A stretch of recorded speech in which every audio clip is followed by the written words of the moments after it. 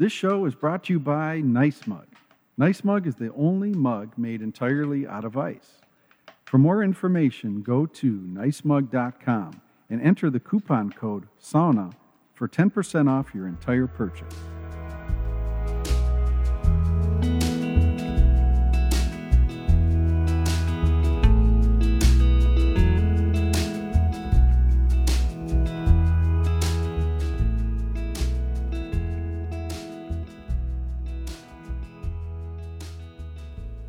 Well, hey everybody, this is Glenn with Sauna Times, and this podcast is part of the 218 series podcast. 218 is the area code for northern Minnesota, and up here in northern Minnesota, it's a different attitude, a different vibe.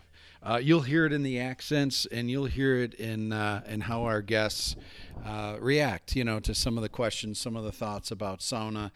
This is sauna country up here. This is like Finland. I mean, there's lakes, rivers, streams, not mountains, but, you have hunting shacks out in, back 40 acres and stuff. Most of these have saunas. Most of the cabins have saunas. And in the heart of this all sits Lamppa Manufacturing in Tower, Minnesota. Tower's population is about 435, I think, at last census report. There's no traffic light. There's a convenience store, a bar or two, and a couple of streets off the main drag sits Lamppa Manufacturing. I got to visit with Daryl Lamppa. It was yesterday afternoon, and this is another thing about Sauna Talk. This is a tough one now. I'm trying to get this podcast published within 24 hours of my visit with Daryl Lamppa.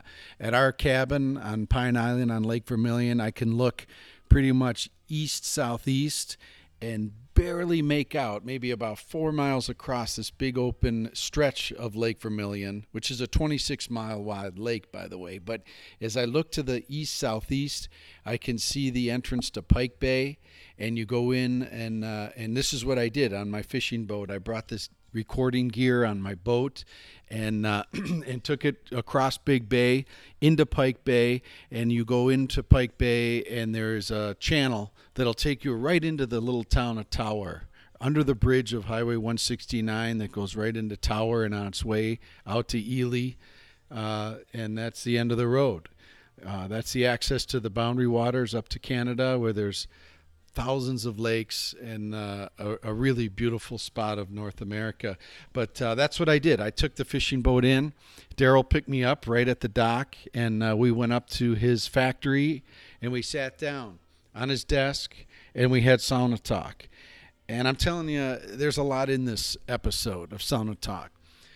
We talk a lot about saunas, of course, because, Daryl's grandfather, it goes way back. His grandfather was an immigrant from Finland. He came over. He got a job in welding, and in his garage was making sauna stoves for himself and neighbors and friends in Embarrass, Minnesota, which is a Finnish community. And Embarrass is an interesting place. It was a lot of the Finns settled there because of the Nome soil, which allowed for potatoes to be grown pretty well. But the Finns didn't go there to Embarrass by choice. They were ostracized from the mines. A lot of them weren't able to work in the mines when there was strikes, labor problems going on. So all the Finns settled there, and Daryl's grandfather was no exception. And you'll see in the show notes a photo of Daryl's grandfather's sauna stove. And I tell you what, I'm speaking from the heart to you here, in that I was like driven to tears yesterday, standing on the loading dock of Lamppa Manufacturing and looking at Daryl's grandfather's stove that's 80-something years old, that was hand-welded by him in stick weld technology at the time. And then in front of that sat his grandson's stove, Daryl's stove, his design. And to see the craftsmanship evolve from 3 generations, I was touched. I mean, I was deeply moved by, on a lot of levels, about that moment. You will hear Daryl speak about the DIY work ethic, about tinkering in his garage, and the lessons there are well beyond sauna stoves. It's about anything you believe in and have a passion toward and a drive and direction. You can achieve by tinkering. Is his theory, and I believe in that. I've done it myself. I've invented a product called Nice Mug, and there's a lot of garage R&D work. And granted, I had the opportunity to drink a few cold beers in the process. But and the other thing I want to share with you about Daryl Lamppa is Tower, Minnesota. We talk a lot about how cold it gets up there in wintertime, and I don't know if you're sitting there like I am. Right now as I'm talking to you with no shirt on. I'm sitting here ready to light up the sauna here on this cabin sauna out here on Lake Vermilion, and it's a beautiful summer day. I can't wait to hit the sauna. I got no shoes on, but you forget how cold can be. And Tower, Minnesota has the continental U.S. record for 60 below. And Daryl's got a great anecdote in this podcast about that day. He remembers it well. And everybody in Tower remembers that day well. I remember that day well. And I won't bore you with how and why. But this is the culture up here. I just want to paint a little bit of environment of how I went to yesterday to go meet Daryl in Tower, Minnesota. And I also want to paint a little environment about this region up here, a very special region in North America, in northern Minnesota. What else to say? There's other elements in here I think that are really remarkable as we talk about the technology of burning wood. I find it fascinating. If it's a little geeky for you, that's okay. We don't get too geeky about it, but the idea about a Kuma wood-burning sauna stove is that you can enjoy a 180-degree, 200-degree sauna with just an armful of firewood that you bring in under your arm as you go and light your sauna. I live it. I have 2 Kuma stoves. I live this. I go and light the stove with 3-4 sticks of firewood, using 3-4 sticks of firewood, and I may throw 1 stick in after round 1 or round 2. And it's the real deal. Again, and you'll hear this, but Daryl was into green before there was green. If you sit there and imagine what it's like chopping cords of firewood, cutting, splitting, stacking cords of firewood in the wintertime, it doesn't take a creative person to think, well, maybe if we make the wood burning process more efficient, we will need less wood. This was a natural evolution to his way of going. This DIY work ethic that he has was to create a better burning stove.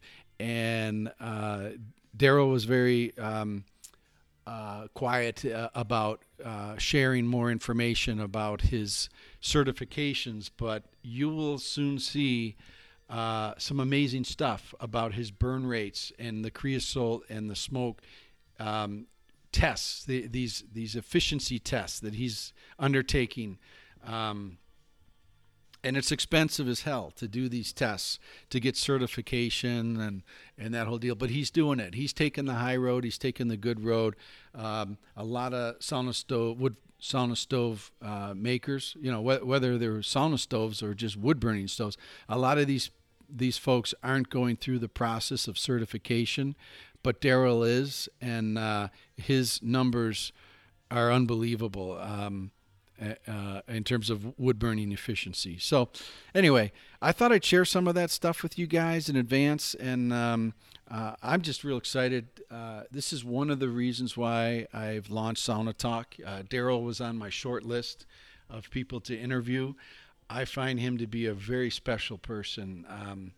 Anybody traveling through Tower, Minnesota, maybe give him a call and check out his factory. You walk in the Lamppa Manufacturing factory. It's a small factory. I don't know the square footage, but it's very efficient in size. But you go stand in there, and there's nothing in that factory that will give you any indication that it's the year 2016. I mean, it is a throwback facility toward welding, assembling. It's a hardcore manufacturing facility, a timeless facility. It's super clean.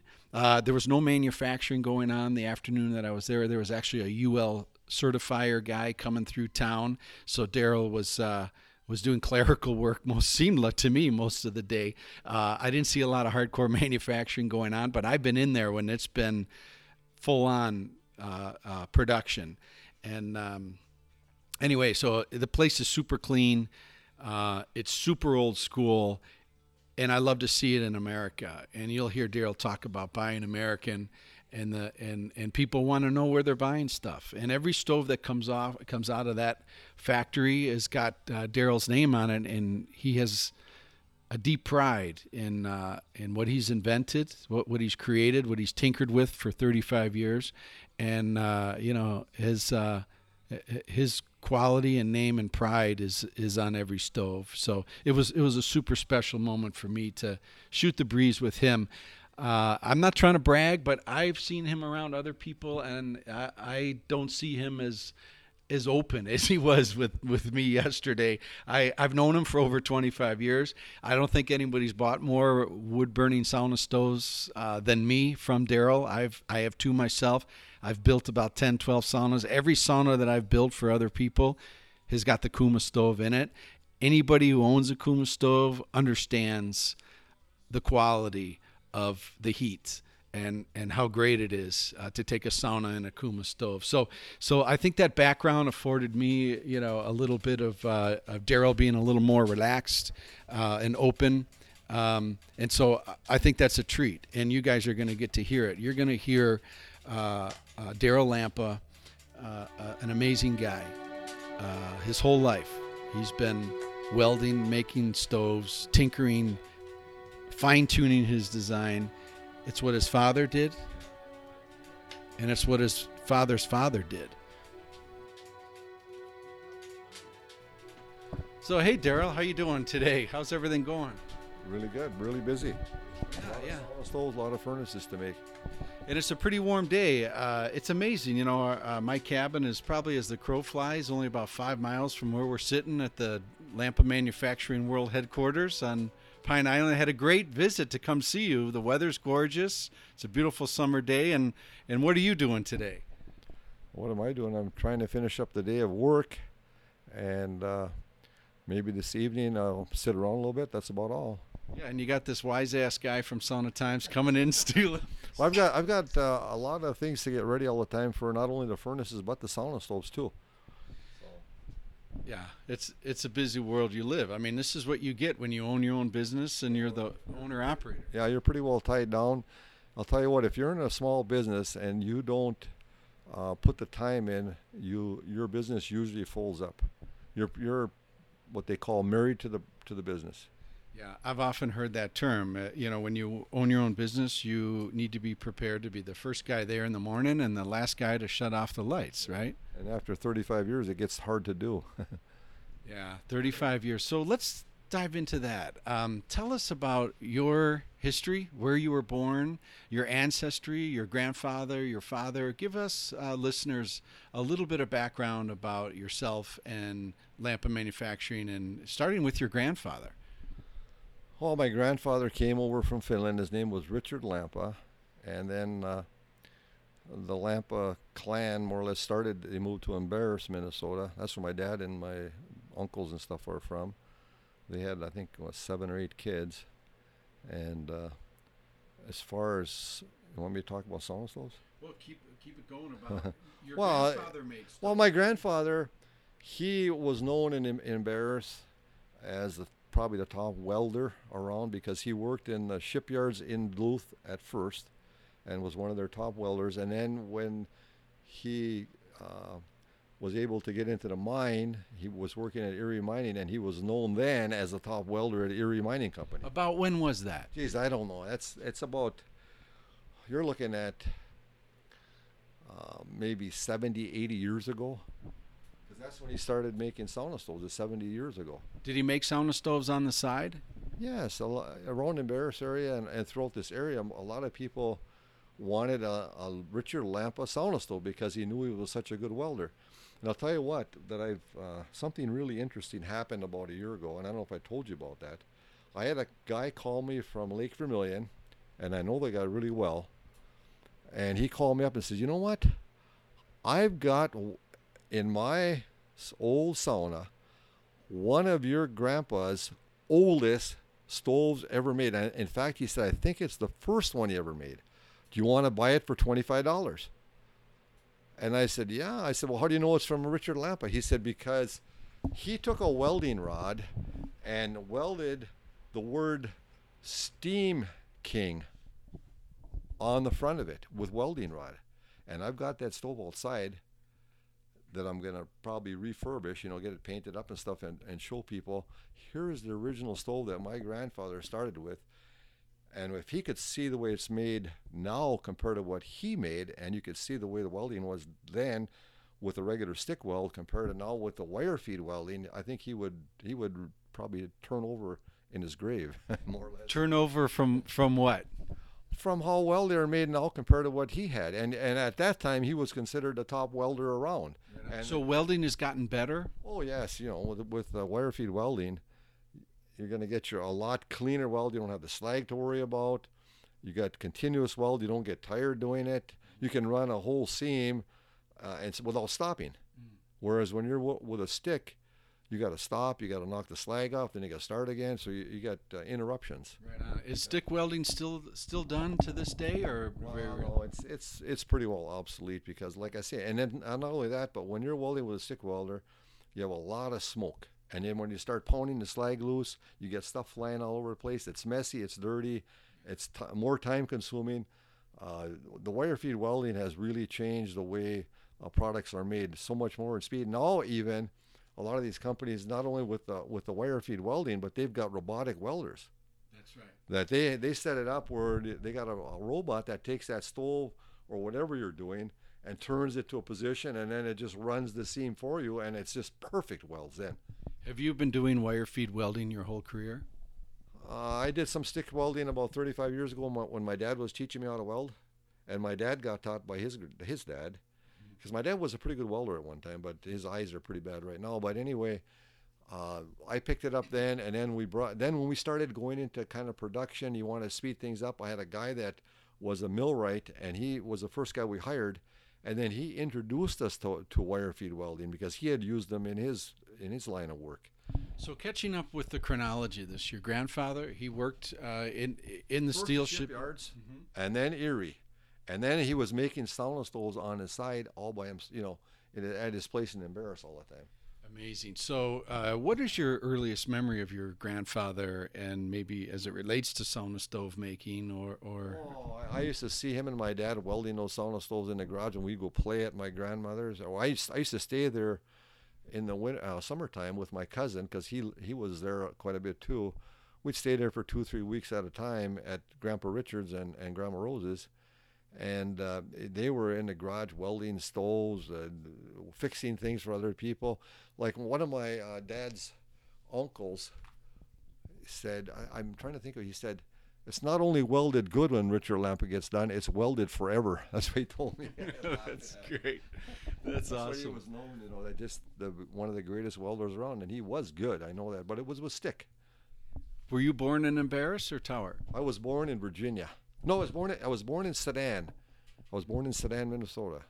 Yeah. And when did you first get a sense that making and welding sauna stoves, that this was going to be your life passion? Well, I don't know if it's really a passion, right? You got to be dedicated to it. But when I started with the stoves, I would say when this. Which war would that be? Is the Great War? No. The war that when they were going to blow the oil. George Bush Sr. was the president then. Yeah. Was it first Iraq War, maybe? Gulf War? Yeah, Gulf War. Okay. Yeah, that's when it started. Well, up until that point, my dad and Richard were making sauna stoves, and I really wasn't interested in that much. But when that Gulf War came and the prices of oil and stuff went up, well, then that's when I was building my house. And I put a wood stove in at the same time. And then I had a chimney fire one night, and my dad also noticed that these stoves that were being sold, that, they weren't the cleanest burning. They had creosote problems. And we decided that, if we're going to keep burning wood, we're going to design a better way to do it.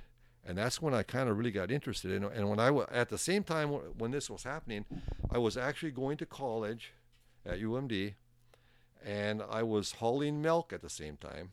And I had a lot of customers in Babbitt and Aurora, Minnesota, like 200 in each town. And what I did was, my dad kind of thought of an idea that maybe we could burn wood cleaner.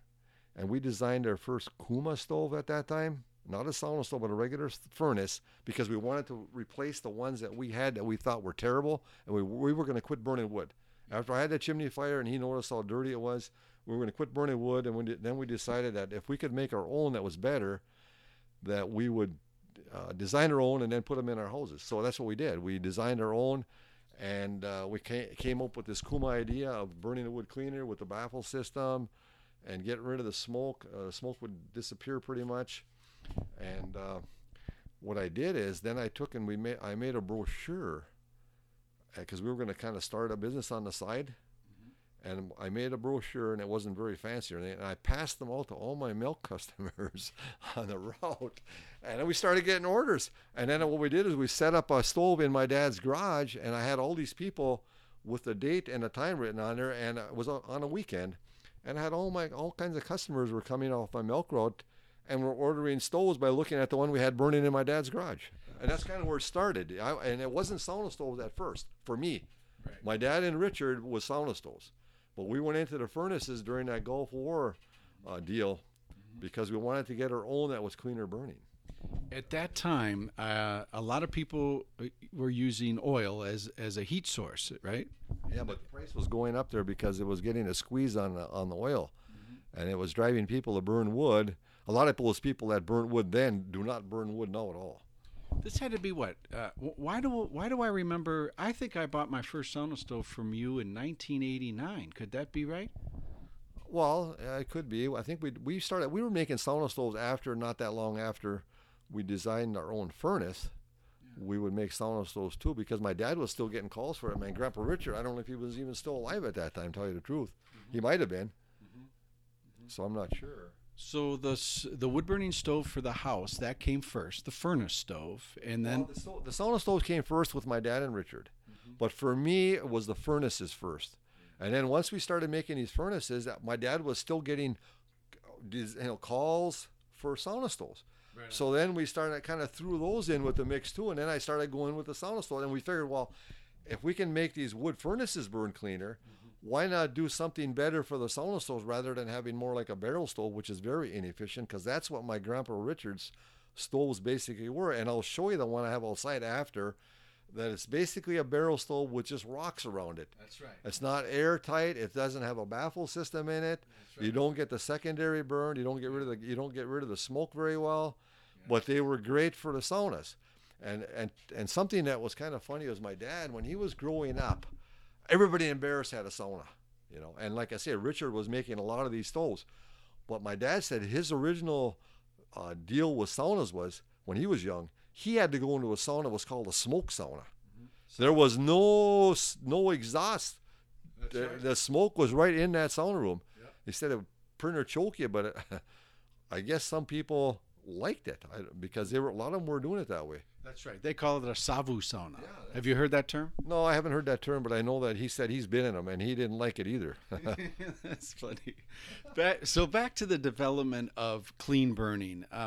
For how many years? Well, you're still tinkering with the burn, aren't you, Daryl? Well, not so much anymore, but it was 35 years ago when we started making stoves, furnaces. Yeah, and I want to get a photograph of your graveyard, I call it, that spot in the back there where you have all of these components that you've welded and all of this trial and error over 35 years to work with the burn inside the stove.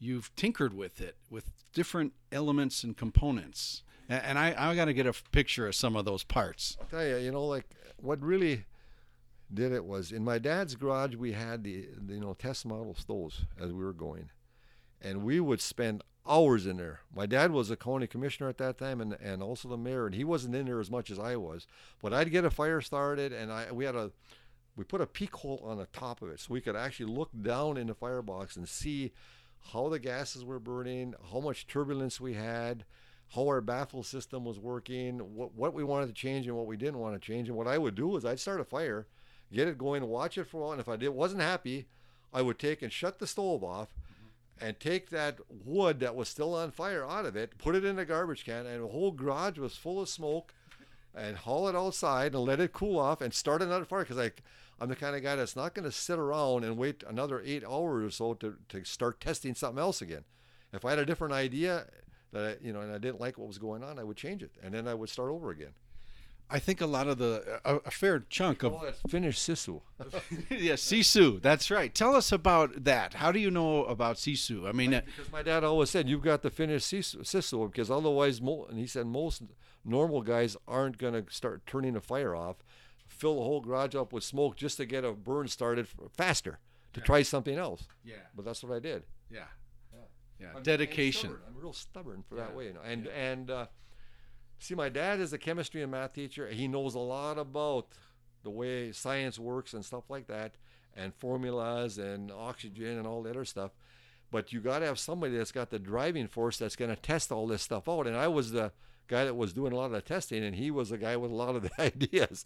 Oh, that's bad. Well, I mean, we got a combination of both of our ideas and his, mine and his both. So let's dive into a little bit of this. I know that some of the people listening here are chemistry based. They know science, they know chemistry, and they are intrigued about burning wood and the science of burning wood.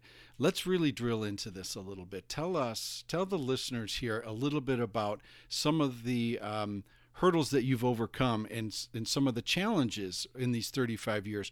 What were your objectives specifically about clean burning wood, and what were some of these hurdles that through all of this intensive testing, what are a couple of the hurdles that really propelled the Kuma stove to be as efficient as it is today? Well, one of the biggest hurdles is we started with the manual draft.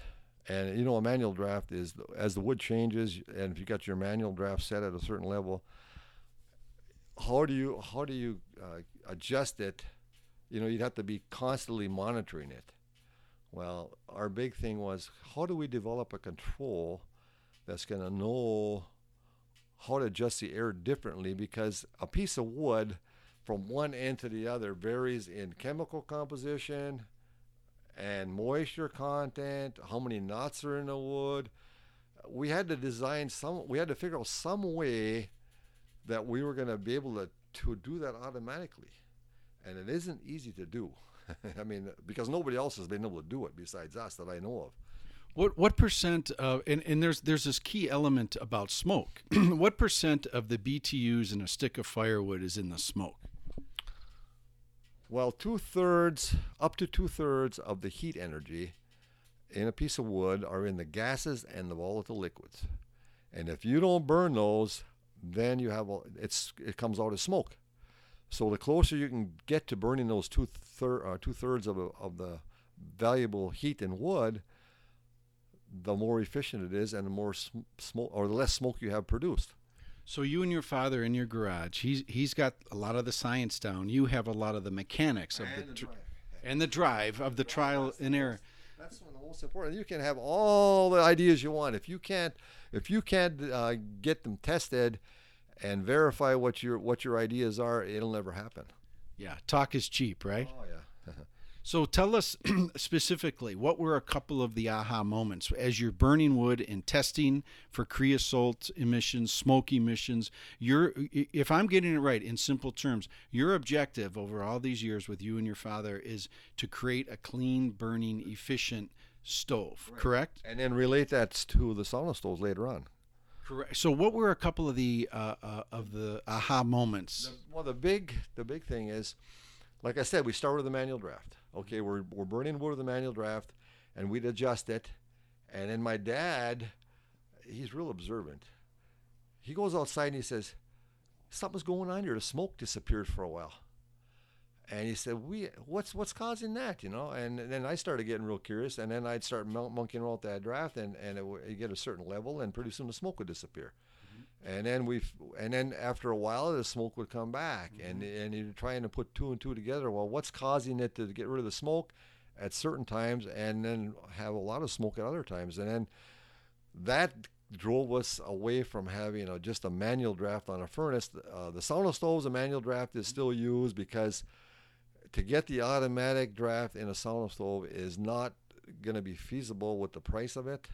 The computer alone with the automatic air shotter. And there's no need for it because the user is right near the stove through the whole sauna process, correct? And you're only burning it maybe 1 or 2 hours a night, and some people only go once a week. Glenn, I know you go probably every night of the week, but I've got a police chief in Stan. He's got one of my stoves. He burns it every night. He's a sauna every night of the week. He's got a bad back, and I've got other people in the same situation that they want to have a sauna every night. Right on. And your stove certainly holds up. I mean, the stove on Pine Island, 5 miles from where we're sitting, I was just doing a little bit of math on taking the boat over here. I mean, I put in that stove 20 years ago. Now, granted, I'm not up a lot in the wintertime, but that stove works as efficiently and as well as the day I installed it. Yeah, we've made improvements on that stove even. Right now, there's stainless steel baffles in there instead of mild steel. The smoke collar now is stainless steel versus mild steel. Those are vulnerable areas that we've corrected as we've gone along. Well, I'll be sure and bring this stove back in and get a new one.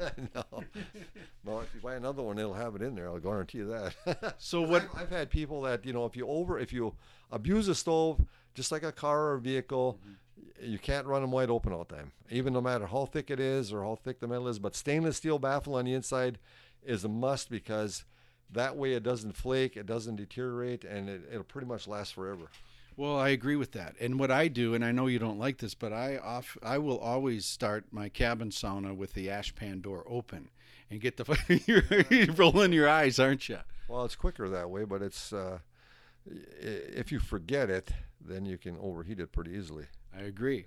And if something comes up, phone rings or whatever, you got the ash pan door open, or you go outside, somebody hollers for something, and then pretty soon you forget it, and things start to get red hot, and that whenever it gets red hot, the metal, you got a flaking of the metal, and that's what you don't want. Right. And it's like running a car. You don't run it down the road wide open because even a brand new car is only going to last a week or so without everything getting loosened up on it. Right. So in simple terms about the burning technology that you've harnessed as it relates to a sauna stove, and I can tell you this because I own 2 of your stoves, and I think those that are listening that have the Kuma stove understand and know it so well, and that once you get a fire started and you damper that properly, you go outside and you don't even know if it's burning or not. Yeah, very little smoke if you burn it right. The big thing is with a sauna stove, and the same with our vapor fire, is you get a front to back burn. That's key. Because if you get the whole log on fire at once, I don't care how much secondary air you have in there or how much turbulence, it's very hard to get the smoke to disappear. But if you can control the fire and keep it on the end of the logs like we do on all of our furnaces and sauna stoves, your chance of burning it more complete are increased a lot because you're only burning the end gases. You're not emitting all that stuff off every piece of wood. And the big thing is, even in furnaces too, if you're able to heat a sauna room or your house by just burning the end of the log, why would you want to burn a whole piece of wood? Yeah. You're saving the rest for later on. On a sauna stove with a small firebox, even you can put a wood in there and it'll last 5, 6, 7, 8 hours sometime. And our furnaces will go 10, 12, 15 hours because you're only burning the end of the wood. So when you jumping around, but when you were a young guy and tinkering with the burning of the furnaces in your dad's garage, that was in Embarrass when you were doing all that? No, it was in Tower. In Tower. Yeah. So we still got the chimney in there. We can still run it. So did all your buddies think you were a little crazy spending all that time in the garage? Oh, they probably did, but I think the neighbors thought I was more crazy because when I'd open that garage door and all the smoke would come flying out of there, they were wondering, if they should call the fire department or something. But I just put it in the garbage can, close the cover, and it would die out, and eventually I'd empty that wood out of there and throw it away or whatever, right. Or use it for kindling for the next burn. That's right. It's so all of that tinkering has created the technology of the Kuma stove that we as sauna stove users can benefit from. And I often get asked a lot of questions about people building their own sauna, whether to feed from the inside, feed into the changing room, feed to the outside.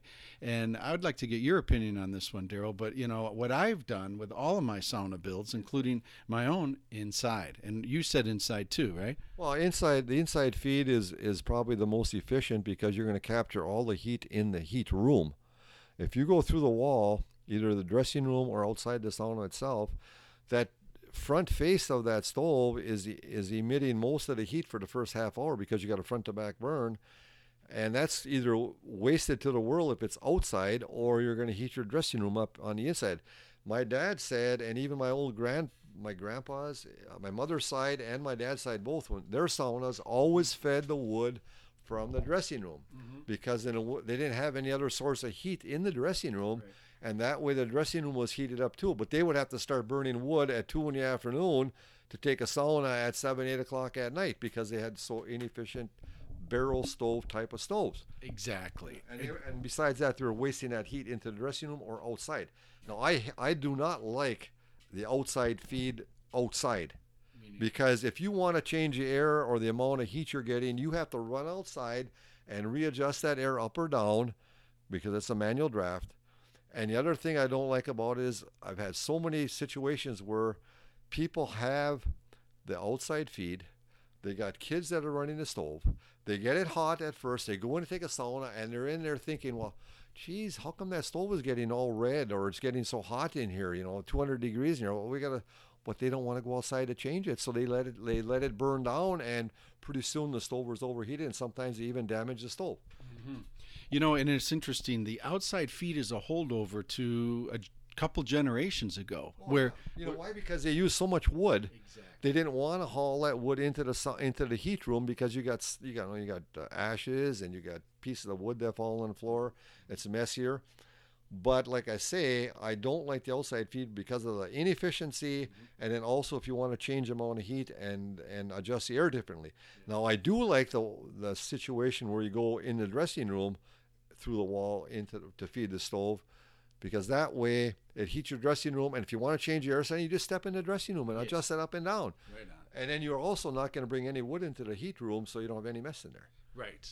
But for most efficiency, it's right in the heat room like Glenn has it. Yeah, and that's how both of mine are, and all the stoves I build for people, or all the saunas I build for people, I encourage, and I do that. I'm not proficient at putting a firewall from a hot room to a change room. It's just an area I don't want to go. It's very expensive to do it. Just the extension alone is over $100. You got to put 16-inch of non-combustible around that collar, that extension that goes on the front of the stove. Then you have to put cement board on the inside wall going up to the ceiling. You have to protect the ceiling with cement board, and you've got to have the right clearances on the sides. It's at least, I would say, $300 to $400 more to get it done, especially if you have to have a mason that's going to put the cement work around that extension. So it's very expensive and very time consuming.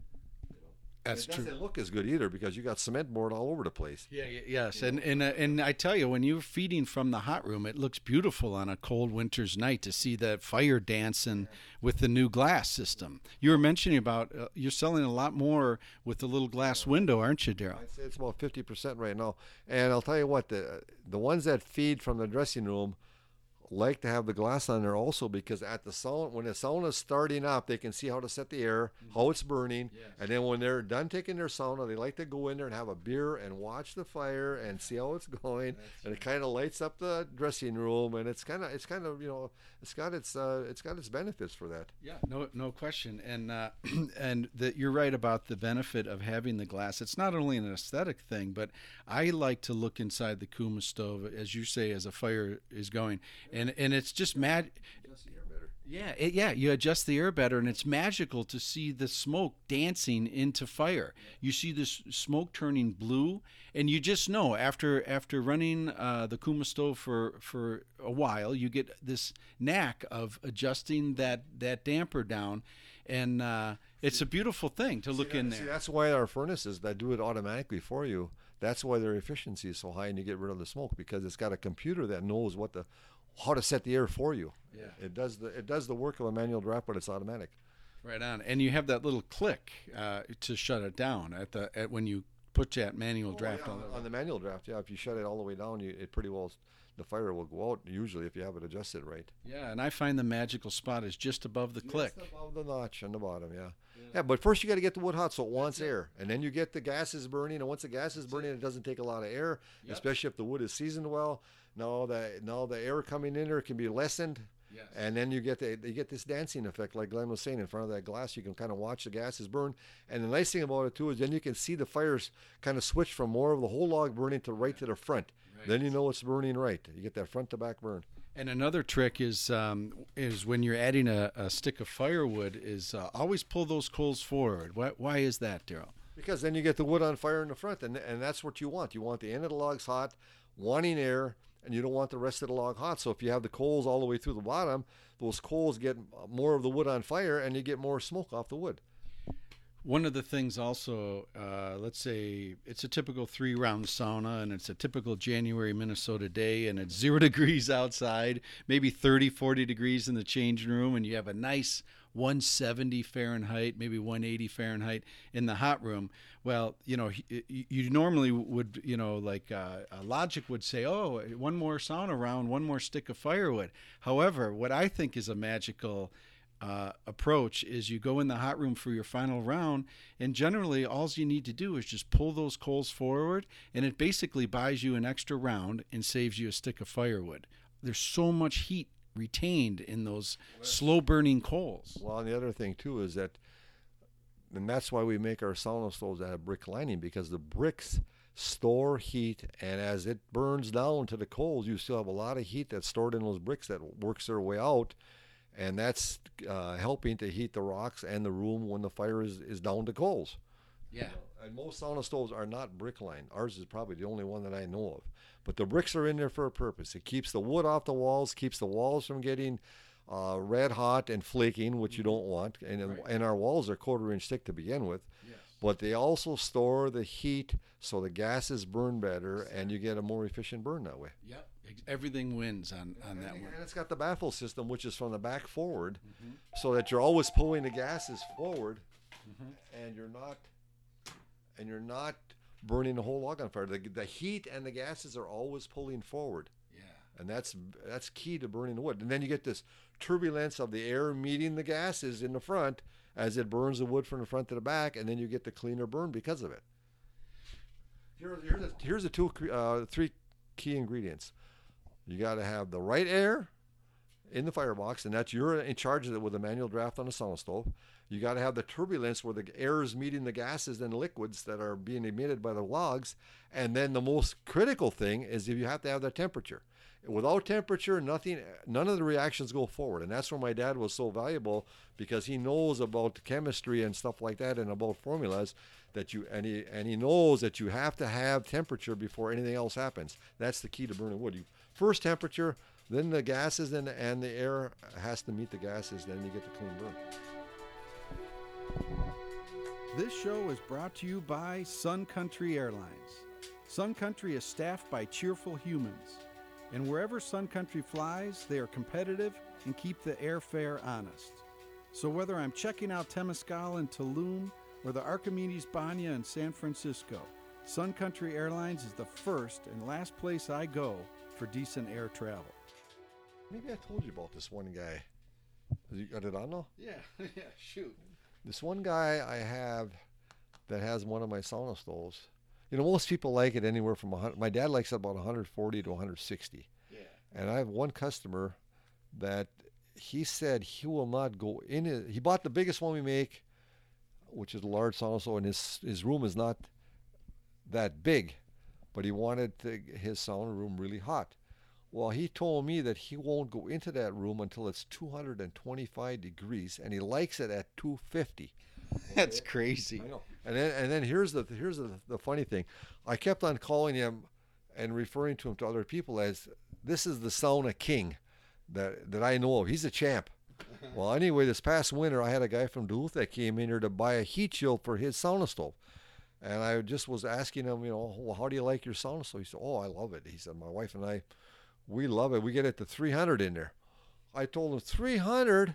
I said, you're the new sauna king, man. I said, this guy from Palisades, Minnesota, no longer is he the king. So I haven't seen the guy yet that liked it at 250. But when I see him next time, I say, you're not the champ anymore. Well, temperature really isn't the sign of a king. Yeah. I would say a sign of the king is how dedicated are you to sauna? Yeah, the steam is the most important thing. A lot of guys don't realize the steam is what people want. If you don't want a lot of good steam, then buy just a regular heater. You know. You got a sore knee, I got a sore back. Yeah, you got a sore back. I got a sore knee. Well, we're not getting any younger, are we? One or two. I got one sore knee. Which one yours? My right knee. I don't know how it happened. Yeah, I think I need a sauna. What do you think? Sauna's good for wellness, and it loosens up your joints. I know I know a lot of people that say that if they don't, I got a game warden here in Tower, that he takes a sauna every night because he's got a bad back and his wife has got a bad whatever, and he said if he doesn't take a sauna, he can't hardly get out of bed the next morning. So sauna does loosen up your joints. Yeah. A lot of people are misled about saunas though, because some guys think that a sauna is just going to be heat related. But the key to the sauna, and that's why if you look up in the dictionary what a sauna really is, it's a steam bath taken in the finished matter. Well, if you don't get steam off your stove, what good is a sauna? That opens up your pores and really cleans you out. That's the main thing with a sauna is your steam. Yes. Yeah. What do they call that? I forget. Loila or Lulu. Loila. Yeah. Okay. Yeah. Did your dad used to say Lolu? Oh, yeah. He knows all the Finnish words. I don't. It was never passed on to the younger generation. They used to talk it all the time when we go to Grandma's for sauna every Saturday night. I'll tell you one thing, though. I myself, I like saunas to a certain degree. When my kids had a choice of a sauna or a hot tub, they picked the hot tub, and we weren't going to have both because I know I had a sauna at my dad's anyway. He's got electric in the basement, one of ours, where you get a lot of great steam because the elements are protected. Yeah. But I myself, I got turned off to saunas when I was young, and I'll tell you why. Every Saturday night we had to go to Grandma Anna's or Richard's for sauna, okay? And when we had 5 kids in the family, and we were young, 2, 3, 4, 5 years old or whatever, we were all young kids at that time, and we'd go in there with my mother and dad, and my dad wanted to get the kids out of there quick. Soap them up, get them out of there, get the steam out, get the steam going, and a functional sauna. Yeah, get them cleaned up and get the kids out of there so they can go in the house and have treats or whatever. And Mom and I will take a sauna after. Well, when he's doing that all the time, he's getting soap in our eyes, and he had half of the kids. We had 5 kids. Half of us were crying in there because we had soap in our eyes.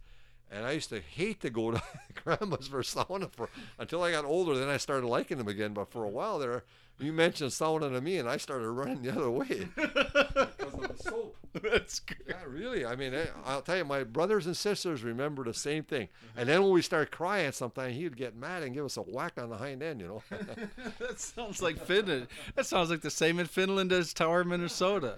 It was a ritual to go every Saturday night for sauna, and then, like I say, we got kind of turned off from it because of the soap and him getting mad sometime. Let's talk about Tower, Minnesota. This has the continental U.S. record, coldest day, February 4th, I want to say. February 2nd, 1996, my son's birthday, and I remember it very well because my wife and I took his classmates, because he was 16 then, to Virginia to the bowling alley on that night. It was, 60 below, minus 60 below, and it was he had just taken his driver's test that same day, and believe it or not, he took the car out that night and smashed it twice. Because of ice, black ice? No, it was, he didn't, some kids get an idea, they just got to get a license, they know how to drive. Well, he backed up into the gas pumps at the gas station for one. Then on the way home, he put the car in the ditch and wrecked the front end of it. And he put it in the garage at night. He woke up in the morning, and I asked my wife, I said, wonder how Garrett did last night with the car. She said, well, I don't know. You'd have to go ask him. So I went in the bedroom, and he didn't say much. So I went in the garage, and I almost fell over. The car was all dented up and everything else. But anyway, I remember that night very well because the next day I came to work then also, somebody called me up and said, do you know that Hoppa's, which was our official weather station right outside of Tower here where it was 60 below, they had driven a carrot into a log just like a spike. They hammered it in there. And the embarrassed guy was there, and the Tower guy was there, or the Kathy Hoppa was there, and I guess the embarrassed thermometer bottomed out and it broke because they thought they had the record, and we actually had the record because our thermometer didn't break. They still to this day say that Embarrass was colder than Tower. Yeah. There's a big argument, and they can't stand to see these T-shirts running around saying Tower is the coldest place in Minnesota with the record, because they feel they got the record. And at that time, this is the environment I want some of these listeners to understand is if you can imagine that kind of cold. Well, first of all, to imagine that kind of cold, anybody listening that has ever experienced 0 degrees Fahrenheit can understand how friggin' cold that is. 0 degrees Fahrenheit is about as cold as you can ever imagine. 0 degree Fahrenheit is when you go outside to go ice skating or cross-country skiing or what have you, you got to be like covered up. That's 0 degrees Fahrenheit.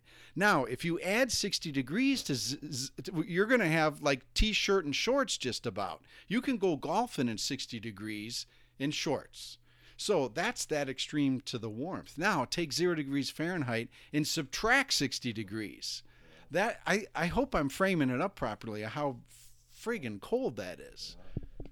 That's very cold. And the thing is, too, if you have any wind, and I think there was a little breeze that night, too. Somebody told me, I'm not positive, that it was either 90 or 100 below that day with the wind. Because I remember coming out of that bowling alley that night, it was blowing, and it got to 60 below that night. So I know there was a wind to begin with, but I don't know if it lasted all night or not when they did the... I'll tell you what, the weatherman from, I think it was Channel 6 and somewhere else, they actually stayed the night at Hoppa's in these shelters because they knew it was going to be a near record, and it was. Yeah. They were there to witness it. It wasn't just somebody's, the weather gal saying, it was 60 below. She has proof because they were actually there. The weather station was right there with them.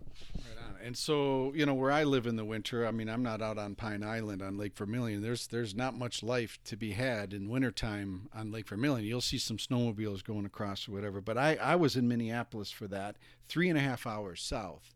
And as I think about Minneapolis winters, I mean, anybody listening that, is from Minnesota or knows Minnesota, Minneapolis is really cold winters.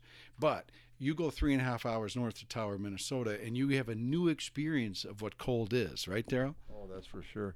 I mean, and where I live at the lake in McKinley Park, any wind with that kind of temperature, and it is because I get a northwest wind blowing into my house, and it's brutal. And That's the best way to describe it. Right, brutal. And these brutal conditions are the conditions in which you have been tinkering and for 35 years have been developing a clean, efficient wood-burning stove. This is what I think is so remarkably significant about the work that you do is you understand cold and you understand the need for wood heat. And this is the deal as you drive down these roads here in northeast Minnesota, whether you're in Ely or Tower or in the rural areas, you see big long stacks of firewood. People take wood burning very seriously up here. Yeah, that's for sure. But the thing about our furnace and even our sauna stoves is that you don't want to have a stove that's producing a lot of smoke and have to worry about chimney fires. You don't want to have a stove that burns real hot for only a few hours and have to load it every 2-3 hours. Yeah. You don't want a stove that's going to have these highs and lows, real lot of hot heat in the house for 80 degrees, and then pretty soon you got to be down refiring because your temperature is down. What we were after was the clean burning furnace and then also a clean burning sauna stove so that you get more even heat for a longer period of time, less chance of getting creosote fires, and you don't have to be messing around it so often. Yes, and how about this? I mean, I can imagine you as a young guy, scratching your head looking at these super huge stacks of firewood to help people carry through the winter. And, how about a different approach? How about we need less wood? I mean, you were into green before the term green even existed. Well, we wanted to, minimize the amount of wood and maximize the heat off every piece of wood. And that's what we've done because we got a real low stack temperature on our furnaces. It's only a couple hundred degrees on the inside of the flue. And, any cooler stack, you would actually have water dripping out of your pipes because if you have a smokeless burn, what you're getting is carbon dioxide and water vapor. And that water vapor has to stay over 212 degrees until it hits the air outside, or it's going to start running in your pipes. and it'll be running on the floor behind your stove. So you want to always be at least maybe 220, 250 degrees minimum, and maximum you don't want to be much over 300 because then you're wasting heat up the chimney. Amazing. So we're staying in between there. On the high burn, we're 300 some degrees, and then on low burn, we're down near the 212. And that's the sweet spot. Sweet spot. Burning wood, actually, if you really think about it, is just like a baseball bat. You know how a baseball bat is? You can hit it, if you hit it on the bat too low or too high, you get a real bad vibration on your hand and the ball doesn't go anywhere. But you hit that sweet spot on the bat, and now the ball takes off, and you don't even feel it. It feels nice and soft, and it just sails. Same thing with burning wood. Wood is a sweet spot of burning wood. Either you're burning the wood too hot or too cool, and you want to be in between the two extremes, and that's what this furnace does. But it's hard to do with a manual draft. You can do it fairly well with a sauna stove, but you're guessing because you don't know the exact amount of air or the temperature of the firebox. But our furnace knows what it is and self-adjust, and then you get the cleanest burn that you can possibly get. Well, Daryl, don't sell us sauna enthusiasts short. Once you get a Kuma stove, yes, yeah, you play with it. You start it open, start the baffle thing open, and then when I go in for round one, and I think anybody listening that has a Kuma stove understands this, you can idle that thing down, and you can regulate very simply with a quick little adjustment. You can have that hot room exactly the temperature you want it to be in. That's where the glass window on there comes in handy, because you can kind of watch how the fire is doing. It's hard to guess and judge it. Sure. If you don't have the glass window on there. Would you allow someone to bring their door in and put a glass window in after the fact, or is that not a doable thing? Well, I've done it before, but it's an expensive deal. It's real messy and it's hard to do.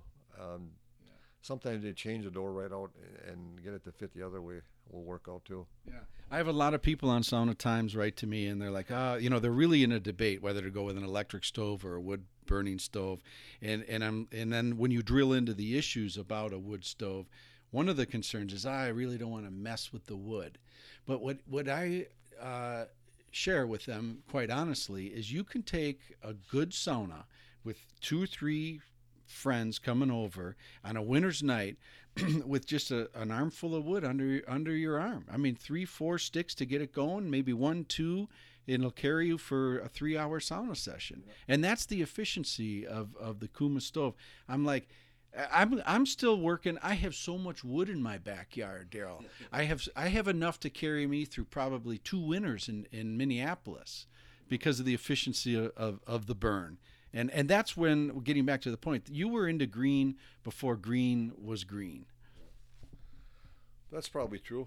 But like I said, 35 years ago, we had that problem with our furnaces, and we did not want to burn wood if we're going to have creosote. And we found out, and the thing is too, we noticed that whenever the smoke disappeared, you didn't have any creosote.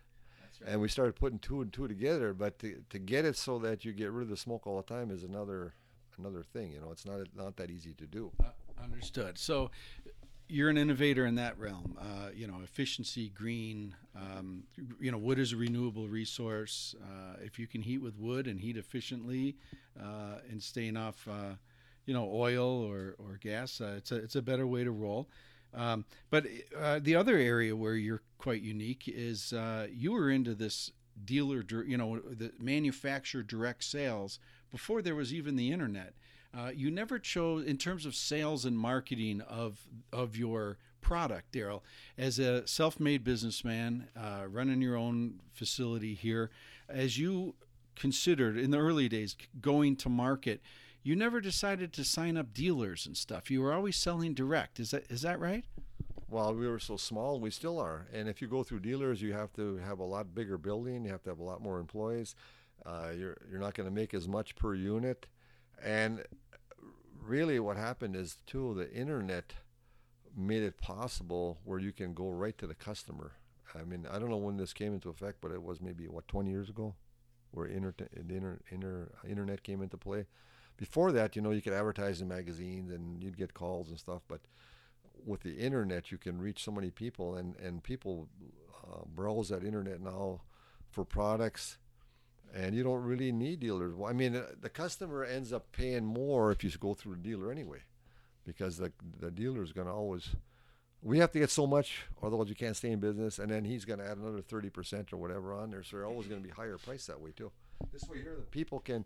I've had so many people that have called me after say, "Oh, I'm talking to the guy that invented it." You don't get that. I usually get press this button or you wait for number 1 or 2 or and it really shocks them. I've had guys on a Saturday call me and ask a question about the furnace. They say, "Who is this?" I give them my name. They say, "You're the boss." I say, "Yeah." "I can't believe I'm talking to you on a Saturday." I said, "Well, I'm still working here, I'm here all the time, more or less." Does it bother you when the phone rings, Daryl? Not really. No, it's all right.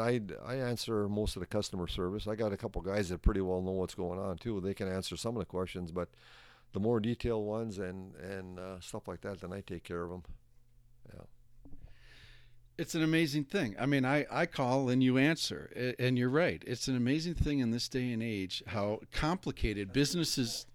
Well, it's because you're small, but it's also because your name is on every stove that goes out of this building, and you value and welcome engagement from your customers, and it's a simple statement, but it's amazing how as companies get bigger and they get more and more layers, how detracted they are from actually communicating with the customer. But not you. Yeah, they lose that direct contact. People like that, but it's very, you get that very seldom nowadays.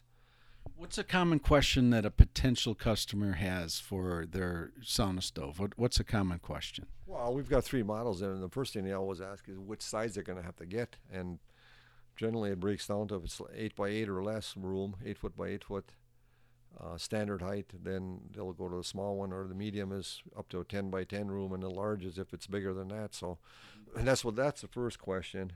Yes. And what size wood burning stove? First question. What's the second question? The clearances. That's very important, because if you don't have the right clearance, then your insurance isn't going to cover it. And then a lot of the questions nowadays too are whether it's been tested to UL, so that the clearance I do give them are the proper ones. And don't you think a lot of the customers are asking that because they want to get the building permit and code and all that? Building permit, and they also want it covered in case something happens if it burns down. Through the insurance man. Yeah, through the insurance man, right. Right on. So UL certification, but you have all of that information about clearances and that jazz on your website, correct? Well, we do, and we got it's in the owner's manual also. It's on the sticker. There's a UL sticker that goes on every stove too. So there are 3 places where they can actually see the clearances. Are other sauna stoves UL approved? I don't think so. I don't think too many of them are, because a lot of guys have called from California or Arkansas and in different states that say that they can't find a UL approved sauna stove. Mm-hmm. And that's one of the reasons why I did it, to do that, and it was very expensive. I think it was like $20,000 by the time I got done. Yeah. And then after that, we had the same stove tested with the glass, so that people could get a glass window to view it, and that costs an extra $5,000 also. That thing's still recording? Yeah, we're still doing good. A couple more questions for you. So the UL listing was an important direction, and you don't know if other finished stoves Let me just tell you one thing. After I had it tested and I posted it on the internet, I've had other sauna companies call me up and say, "You had it tested for UL?" I said, "Yeah." "We're not going to do that. You don't need to do that." I said, "Hey, if their insurance is going to cover it, it has to be done." But a lot of them just said, that they're going to bypass that, and I don't know why. I suppose the money situation was the problem. You got to be willing to spend the money to make it happen. And you're U.S. manufactured. Many sauna stoves for sale in North America are made in other countries, and they don't know UL from Adam, do they? I don't know, but people like American made.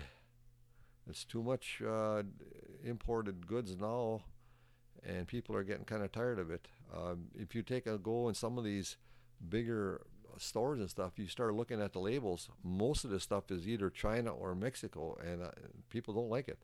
If they can get something American made that's got high quality and built good, they would more willing to pay a little bit more for it and get a better product nowadays. And that's the name of our game, is quality over quantity. Well, one of the barometers of quality is weight. I mean, you don't put any extra metal in your stove, but that stove it takes a couple, 3 guys to carry that stove if you're going to move it. And if you don't have a dolly, you better not be hernia prone. How much does your small Kuma wood burning stove weigh, Daryl? When we ship the small one with the pellet, it's 400. The medium is 450, and the large one is 500. With the bricks? With the bricks in it. Yeah. Yeah. So and you'll probably knock about 75 pounds off each stove when the brick are out of there. But we ship them with the bricks. The brick lining are important. Like I said, it protects the walls, stores the heat, and the latent heat that's stored in those bricks can heat a sauna, like Glenn said, for the third round sometime. Right. So this is an obvious question, and I'd like to hear it, and you answer it. But if a customer said, well, if your stove is 400 pounds and this other wood-burning sauna stove you can bring in with, tuck under your arm, why is your stove better?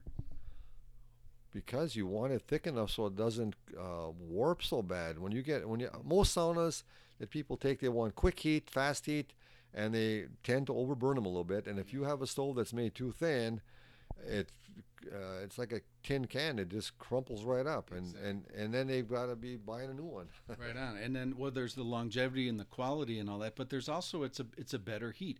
When you have all of that mass that gets up to temperature, you feel it in your bones, Daryl. Yeah, and it stores the heat almost like the bricks do. The more thicker it is, the more it retains. So, and it's for durability. It's the most important thing, I would say. How many pages is your owner's manual, Daryl, for the sauna stove? I think it's like 25 pages. Did you write it? Yeah, I wrote it.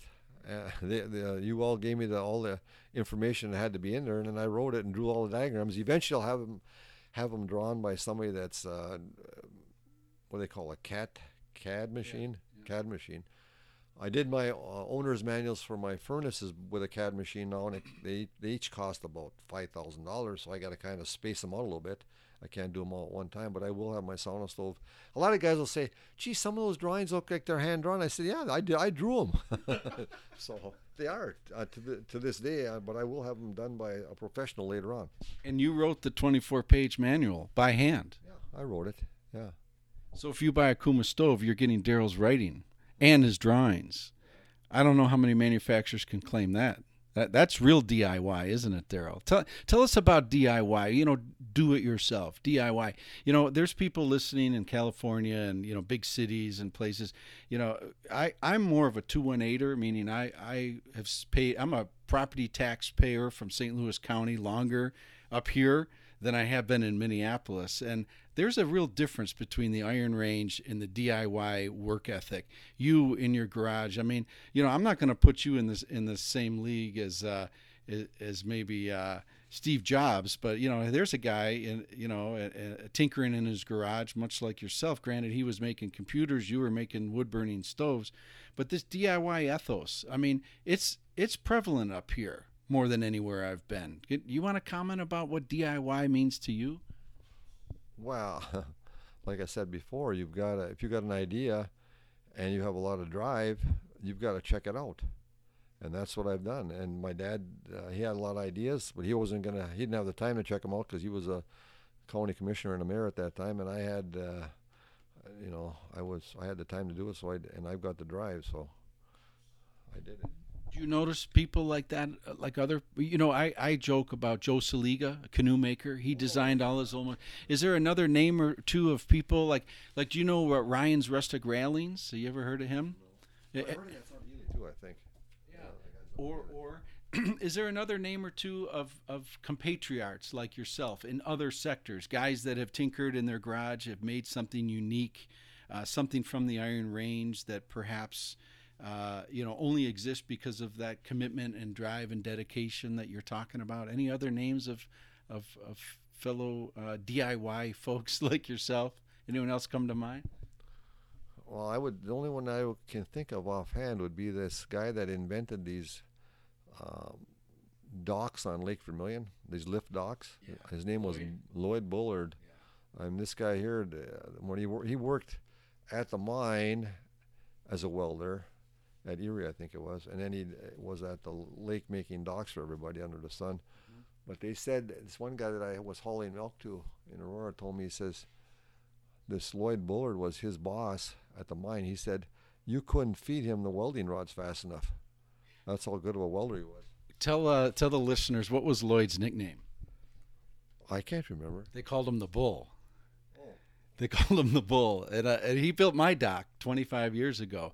And in his late 70s, he was still very active, very active. That's one guy that I can think of that was kind of like do-it-yourself and invented that dock system. Mm-hmm. And also, I think it was a rail system for some people that have a rail system for their boats that go into garages and stuff. A guy not afraid to work. Oh, he was a hard worker. But there's other guys around too. I can't think of any. Yeah, if any come to mind. I just got a couple more quick questions for you.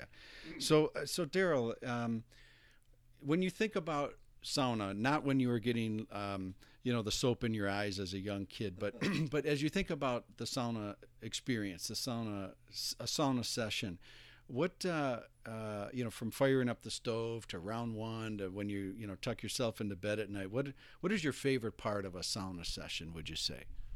I would say that when you're in a sauna and after you get nice and steamed up and then you clean yourself off with the water and stuff, water and soap up and then dump the pail of water over your head, you really feel good.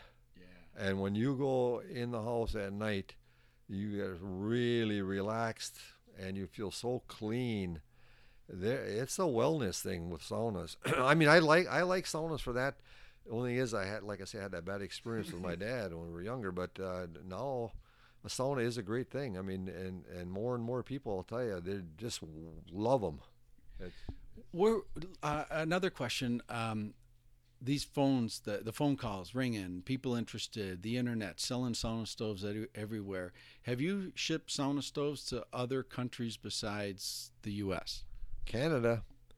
And I think there's a guy from New Zealand right now that wants one too. But I've got another order that's going out to Hawaii. Yeah, I remember that. I got a guy in Alaska that I just built 4 that are going to be shipped out this month to Fairbanks. You're right on. And they run 50 below all winter long up there. So, that's great. But he said, everybody, you know where he puts them? He puts them in the yurt saunas. Oh, okay. He's got one already. Yeah. And he said he cannot find a stove built like that anywhere. No.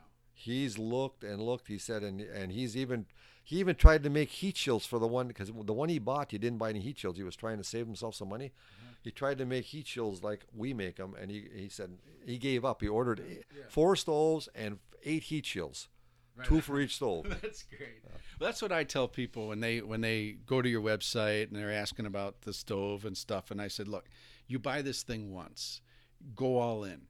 I recommend the aluminum water tank. I think it's the stainless steel water tank. I recommend. As a matter of fact, and I don't know if you would approve or disapprove, Daryl, but I've had that stainless steel water tank 3/4 full of water, and gone away in a winter's couple of days and come back, and there's like 6 inches of ice in there. I thought for sure I'd be cracking that thing, but it's never. Those welds have held up through all of that tension of ice in there. I know you're cringing, and I'm not proud to say that I've done that, but never a leak in that stainless steel water tank.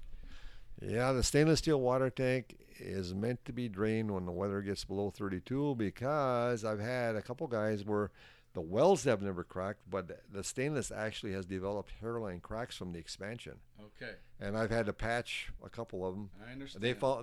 They found out quick that they've got to drain the water, because when that ice or the water cools down and gets cold like that and forms ice, it expands. Absolutely. And it pushes out on it. So I know. I fixed a few of those tanks, and after that they've changed. I bet you have. But so going around the stove, the stainless steel water tank, I recommend that.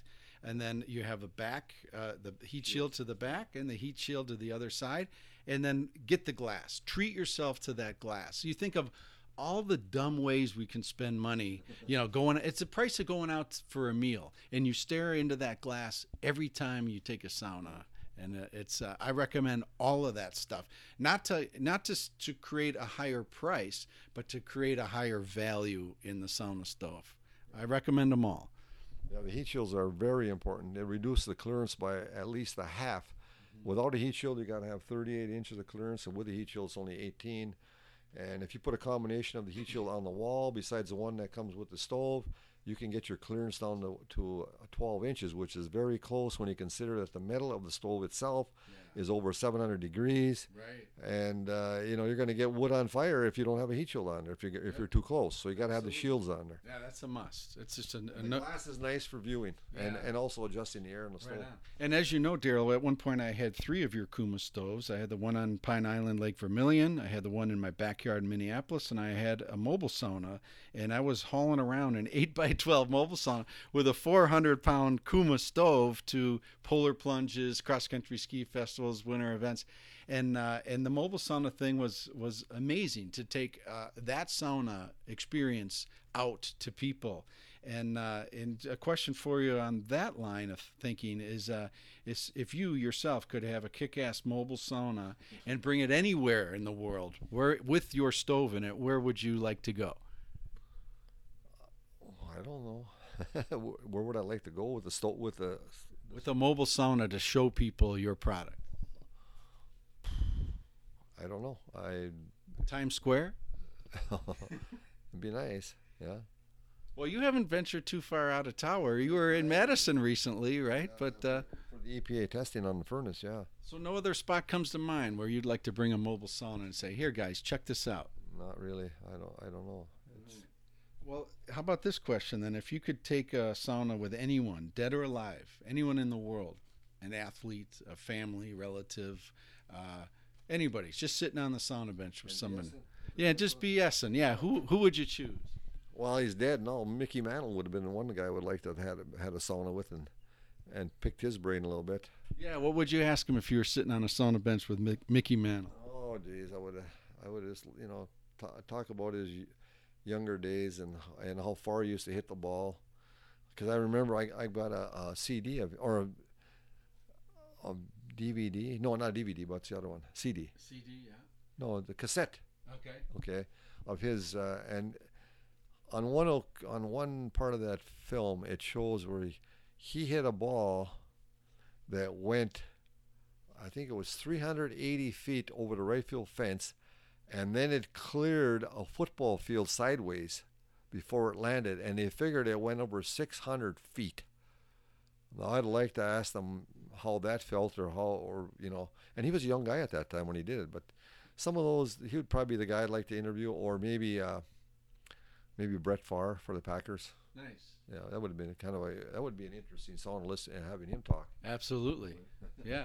Well said. Well said. Yeah, and Mickey Mantle, I'm sure he must have hit the sweet spot of the bat to get it that. Man, that guy, unbelievable. I saw this one on TV even when I was young, where he hit it at Yankee Stadium, and it hit the facade at the top of the third deck, and they estimated it at over 600 feet. Because it would, yeah, and he hit him over the roof at Comiskey Park in Chicago, cleared the roof in Chicago, and same thing in Detroit. He hit it over the roof in Detroit, I guess, a couple of times too. I mean, amazing power. So how about no steroids involved? Yeah, there you go. So how about bringing a mobile sauna with your sauna stove to Twins baseball game, letting people feel that like on a rainy. I'll leave that up to you. Okay. My daughter was at your the one you had on that. New Year's Day. Yeah, and at the lake, she came out there to see that, and she said it was really interesting. A lot of people were taking advantage of it. That's right. Yeah.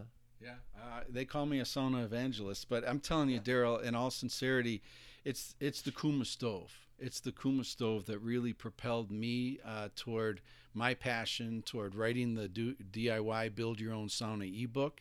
I have 2 myself.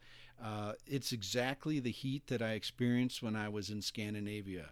It is as good and even better than the heat that I've felt taking saunas in Finland and Sweden and stuff. And I found home. I found home with the Kuma stove. And quite candidly, when someone buys my ebook or gets my advice on how to build a sauna, and I tell them to get the Kuma stove and all that, it's like it's a very forgiving product. You can build a sauna, build the sauna okay. And you put a Kuma stove in there, and it works great. You can build a great sauna and have a lame sauna stove, and the whole sauna experience is shit. And that's the difference. And that's what you inspired me to do what I'm doing with sauna. Well, it's the cleaner burn with the efficiency, And then also the control of the fire with our draft system. It makes it so you have a nice controlled fire. You get even heat, and you can get different levels of heat and sustain it. And you don't have this really too hot and then too cool. And it's a nice even heat because of the design of the stove and the way it works. So let me ask you a question on those sides. From a very mechanical perspective, which you have, and you make wood-burning sauna stoves, you make electric sauna stoves. If you were blindfolded, you yourself, if you were blindfolded and led into a sauna, into the hot room, sat on the bench, blindfolded, do you think you'd be able to tell the difference between a wood-fired sauna stove and an electric sauna stove? Probably in most cases you would, but if it was our electric sauna stove, it's very close. It's a close call because our elements are not getting wet. You get continuous steam off it, just like a wood sauna stove, and you get a big burst of steam, which you get off a wood sauna stove. So our electric is fantastic too. It is. Yeah, it's a great one. It is a great one, and the fundamentals are I won't say the same, but the fundamentals are so similar. What a sauna stove is, what its job is to do, is to create thermal mass by heating rocks. Right, Daryl? Is it that simple? Yes, that's right. Yeah. Last question for you. What do you think, Daryl, is most misunderstood about sauna that you'd like others to know, the other people out there? Like, what is it about sauna that in America, say, that isn't really correct, like, or understood? I don't really know. Yeah. Okay. Well, something will come to you. Well, think about that. I mean, you must get some calls. Here's what I've noticed with Sauna Times is, there's a lot of eyeballs hitting it. It's growing like crazy. My interpretation is that people are grabbing onto health and wellness straws wherever they can. I'm sure yoga websites are getting hit a lot more. A sauna website, my website's getting hit more. We're in a time where, health and wellness is an important thing for people. And, this awareness of what you referenced earlier about sauna being good for you is trickling in. A lot of millennials are getting really hip to sauna and the benefits. A lot of people are really stressed out, in their day-to-day jobs, and the idea you could walk out in your backyard, walk 20, 30 steps out your backyard, and you have this escape. You have this wonderful health and wellness escape.